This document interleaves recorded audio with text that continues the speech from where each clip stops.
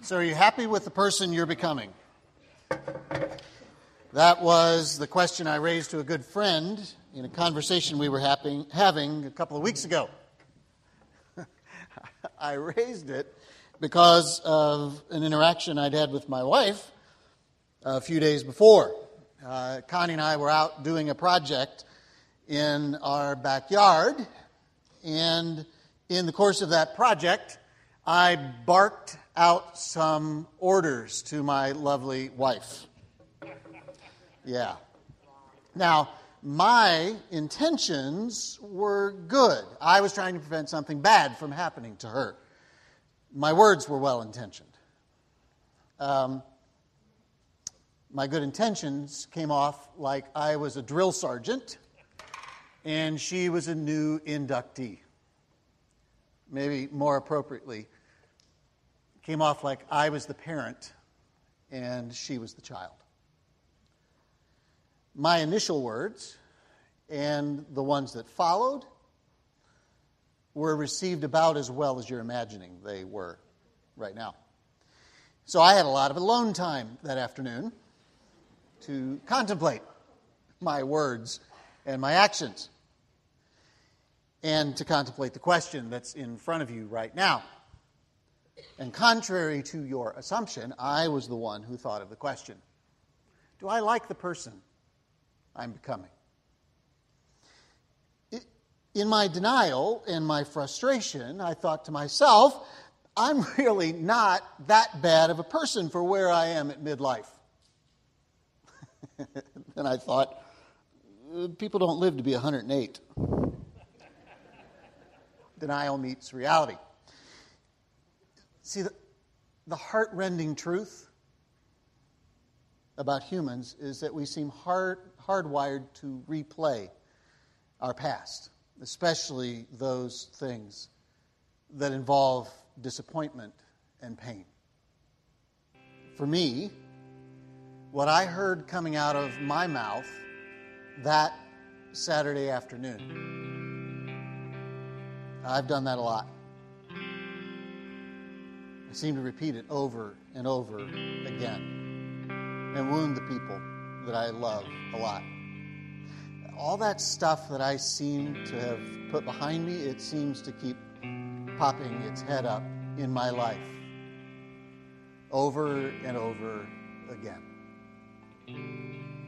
Got any struggles in your life that you repeat? Any pain that you seem to wander into or run into over and over again? What that afternoon reminded me very pointedly of is that I'm a messed up person. And I live in a messed up world with lots of messed up people. We all know that. I mean, in our quiet moments, I think every one of us realizes that there are parts of us that we'd like to change. But what we also realize is that we have enough life experience to know that that change isn't going to come on our own. We've tried that enough to know it. We know that if we have any hope of making deep and lasting changes in our life, it's going to take something more than just acting on our own. Well, happy Father's Day, everybody, and glad you're here this morning. I always feel like I need to do a disclaimer when somebody like Danielle gets up and goes, the message was really great in first service. It was really just average. So anything beyond that is bonus for you. We're doing a two-part series now called Let Hope In for the next 2 weeks. It's kind of a follow-up to Darren's series on sin and grace. And it's how do we make some real and lasting changes once we've let grace into our lives. And so posing the question this morning about why do we keep making those same mistakes over and over in our lives, and how do we get to some change? And so why do we make those mistakes? Is it because we're just not disciplined enough in our lives? Or is it because we don't really want change badly enough? Well, certainly the answer to those two questions could be yes. That could be part of it. But I think that the answer to some of the problem may be much deeper than that. When we're not getting what we want in life, not making the changes we want to make, maybe one of the causes could be that our behavior is rooted in the stuff we're carrying with us from our past. Past experiences, past relationships, past pain has a way of marking us deeply. The scars that all that leaves behind impact the way that we think, the way we behave. And whether our pain is really close to the surface or it's buried deeply in our heart, if we don't properly deal with what's happened in our past, all that junk can cripple us from becoming what God has really created us to be. God makes it clear that once we've accepted His grace, He wants to reshape us. He wants to renew us. 2 Corinthians 5 says that any one of us who has accepted God's grace belongs to Christ. We've become a new person. The old life is gone. A new life has begun. The $5 theological word for that is sanctification. It's the process of making us holy, making us like Jesus. But where grace happens instantaneously, we're forgiven, everything's gone and done with. The idea of becoming like Jesus, that's a lifetime project. We're constantly being shaped into His image. And in that process of being shaped, we have choices we have to make. And one of the big choices we're going to talk about today is this.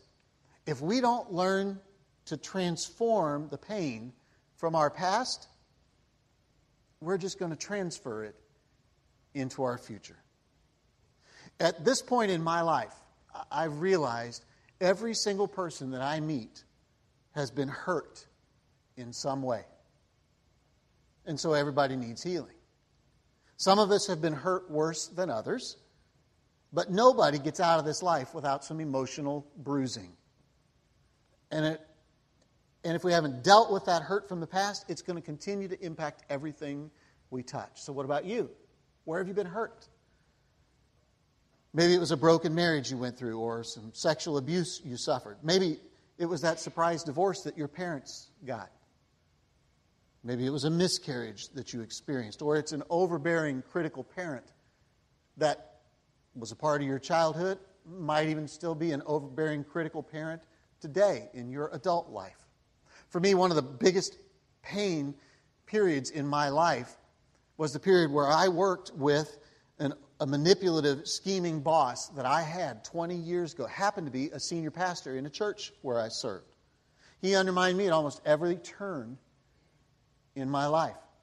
He worked against me with the leadership of the church, with the staff I served with, and even down to the level of my personal friends in that church. And when I discovered what he was doing, I began trying to undo the damage, to salvage my reputation, my work relationship in the church. It was too late. The damage had already been done. And I ended up in the end just resigning and leaving that church.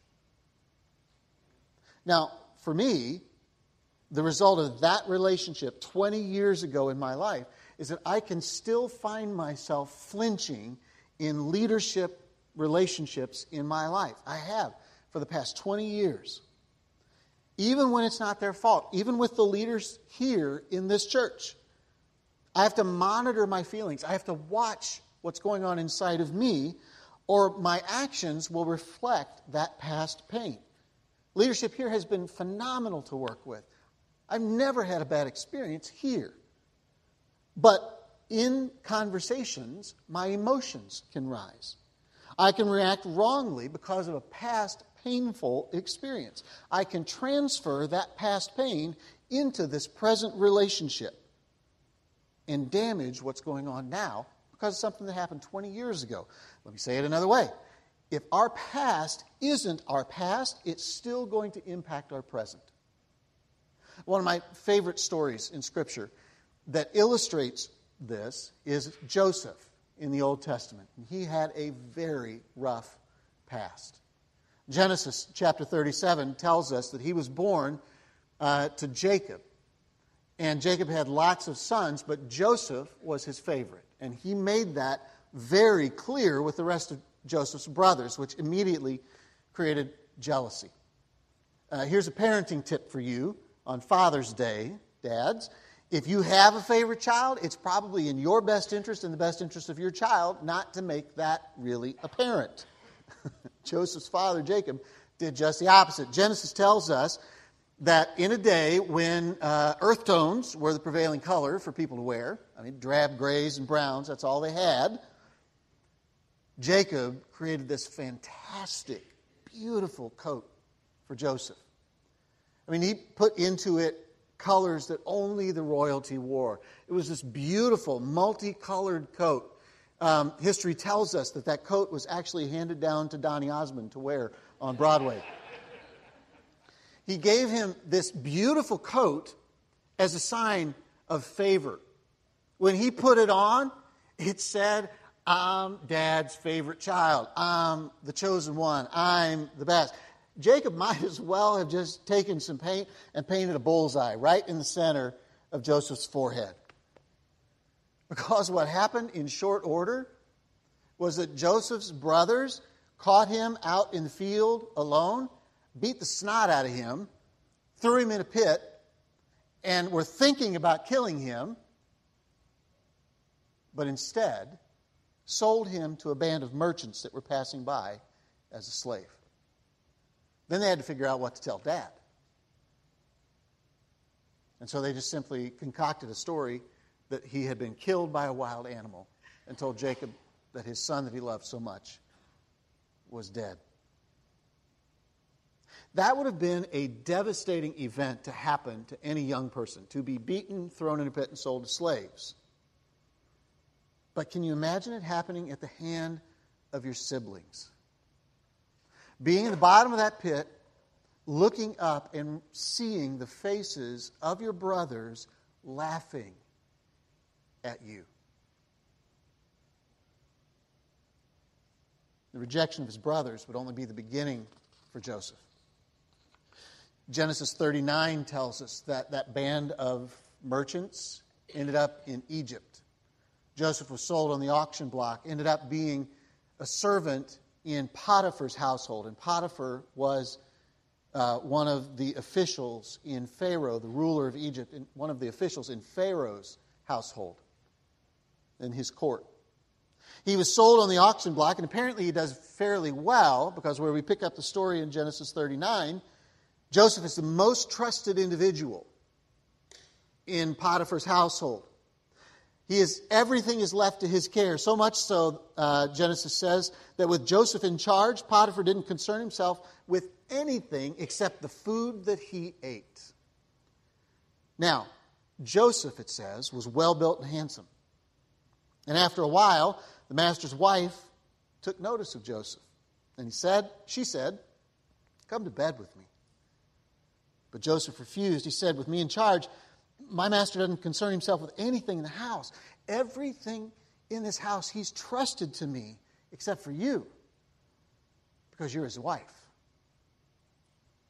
No one is greater in this house than me. My master's not withheld anything from me. How could I do such a wicked thing and sin against God? Joseph had great wisdom in that. He knew that this sexual sin was not ultimately against his master or against his master's wife. It was ultimately about his relationship with God. And then the Bible goes on to say that Joseph also had great wisdom because he knew that she was going to be persistent. It says, and so she spoke to Joseph every day, trying to get him to go to bed with her. And he refused. And he refused to even be with her, even be close to her, even be in the house with her. One of the great theologian, Martin Luther, wrote some very deep, profound things. I've said this before here. But one of the things that I remember most that he said that's most applicable to life for me is this. He said, if your head's made of butter, don't sit near the fire. Joseph was like, seriously? After a certain amount of time, even your strongest values can get broken down. So I'm just not even going to go in the house where she is. But look what happens. One day, coincidentally, he went into the house to attend to his duties, and none of the household servants were inside. So his master's wife caught him by his cloak. I just wonder if it was the same one that was a source of pride for him as a child. She caught him by the cloak and said, "Come to bed with me." And with no other way to escape, he left his cloak in her hand and ran out of the house. Realizing he was never going to give in, she had his cloak in her hand. He ran out of the house. She called all the servants in the house and said, "Look, this Hebrew has been brought in to make sport of us. He came in here to sleep with me, but I screamed." She took this high moral ground stance. Framed Joseph, and without a trial, without any chance to defend himself, had him thrown into prison. And he was just forgotten there. He was left to wonder day after day why these things keep happening to his life. Why do his brothers hate him and sell him into slavery? Why does this woman pursue him? And even though he takes the high moral ground, he gets accused falsely and thrown into prison. It's enough to make you throw your hands up and go, "Why, God? Why do I even try to follow you? And all these bad things keep happening to me. Why do I even try to do what's right?" Ever been there? He spends years in prison. And then through a remarkable series of events, Joseph finds himself standing in front of Pharaoh, interpreting a dream that Pharaoh's had that no one else is able to interpret. And as a result of his wisdom, he's not only released from prison, but he's invited to be one of Pharaoh's officials. And eventually he works his way up to being second in Egypt only to Pharaoh himself. While Joseph is helping lead Egypt, all of the Middle East endures a dramatic drought that causes a famine in the entire Middle East. This is part of the dream that Joseph interprets.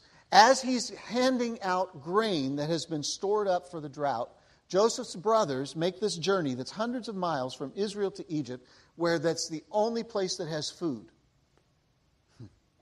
His brothers, the ones who are responsible for so much of the pain in his life, are now standing in front of him seeking food for their families back in Israel.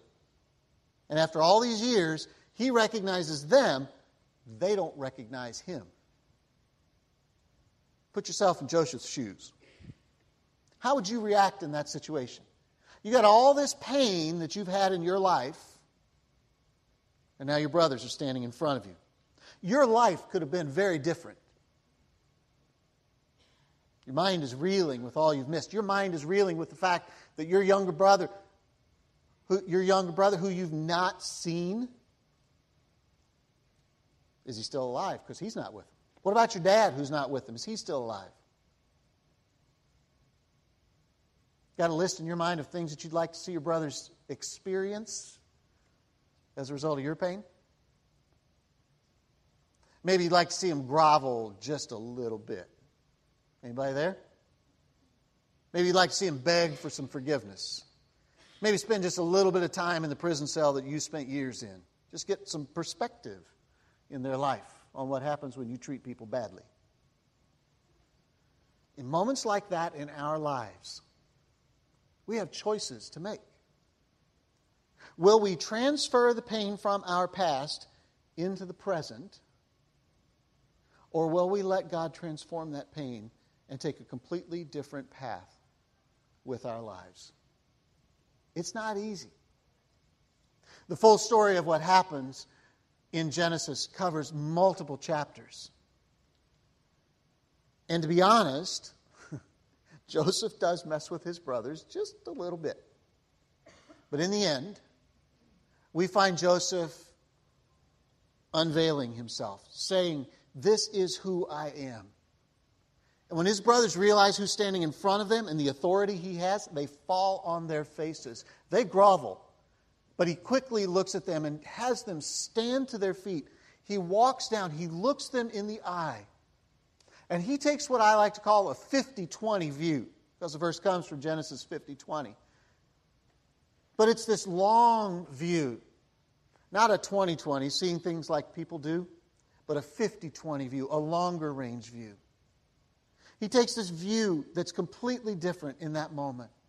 And he looks at them and he says, I know that what you did to me, you meant for evil. But God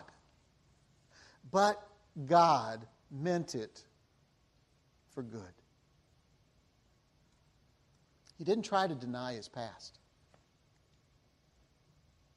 He didn't try to deny all the pain, all the heartache that it had caused in his life. He didn't try to pretend that his brothers never hurt him deeply.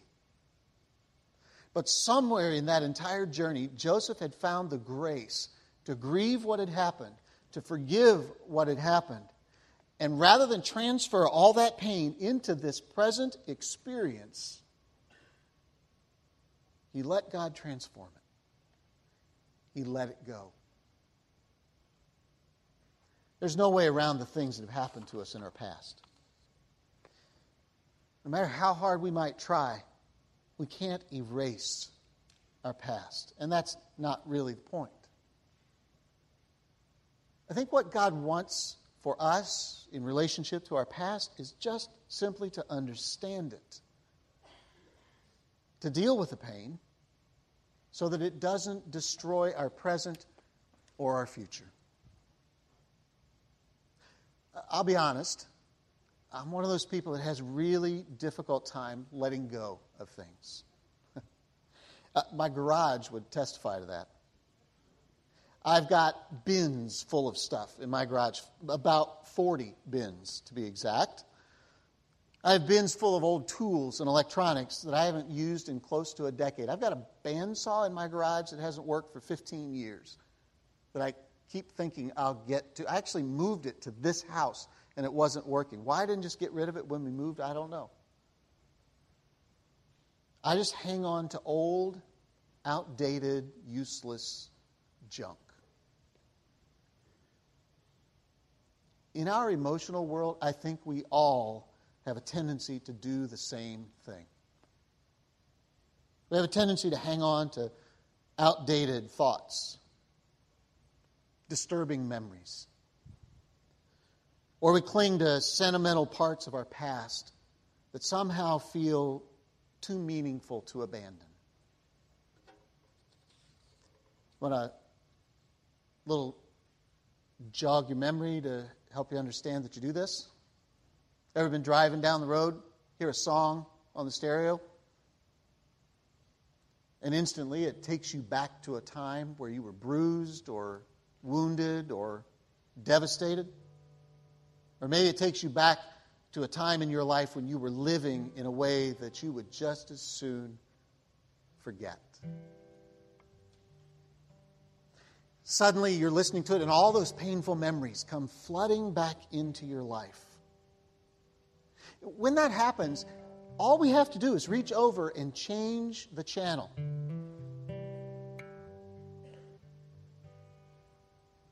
Sometimes we just listen. Why is that? Why are we so drawn to the past and all its pain? There's an ancient Egyptian proverb about archers that says, the marksman hits his target partly by pulling and partly by letting go. It's much the same in our lives with our pain. We get a really good start on transforming our pain by pulling all the lessons we can from painful experiences. We look at the regret and the pain and the heartache, learn everything we can from it, and then we let it go. We surrender the pain and the heartache to God and let Him heal it. Now, I don't want to minimize the pain in your life. I don't want to minimize anything that you've been through because I know that your pain is real. I know that it hurt. And I know that God knows every single tear that you've shed over what you've been through. But I also know that we have a God who loves you incredibly, and He wants to take that painful experience and transform that pain. He wants to give you a new life, to give you hope and a future. I look at Joseph's life, and I look at a life that nobody would have planned. God did not plan that life for Joseph. For him to go from his father's favorite son to a slave in Egypt. From Potiphar's favorite servant to prison. To Pharaoh's chief official. He had to have this roller coaster of emotions. He had to have whiplash from everything he'd been through in his life. And we have this tendency to hear his story or read his story in Genesis and think, yeah, but it all worked out in the end. We know that because we know the end of the story. Joseph lived that story every single day, not knowing if his life was going to end in slavery, not knowing if his life was going to end in jail. From where he lived that every single day, it didn't look so good, but he chose to let hope in. He chose to let God transform his pain and bring healing in the midst of the pain. He had a lot of reasons to get angry. At God, at his family, at his friends, at every single person who betrayed him along the way.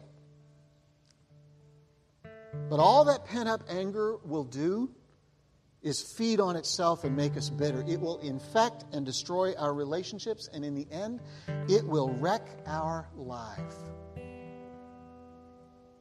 It will cause our past to ruin our present and our future. I believe God calls us to take a longer view like Joseph did.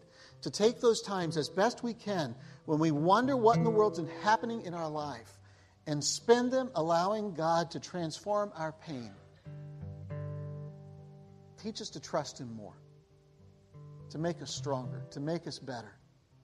To give us that 50-20 vision which says, God, I know that they may have intended this to harm me, but I know you can use this for my good. So what about you this morning? Got any pain you're tired of carrying around? It's time to let it go. It's time to surrender it. It's time to let God transform it. It's time to let hope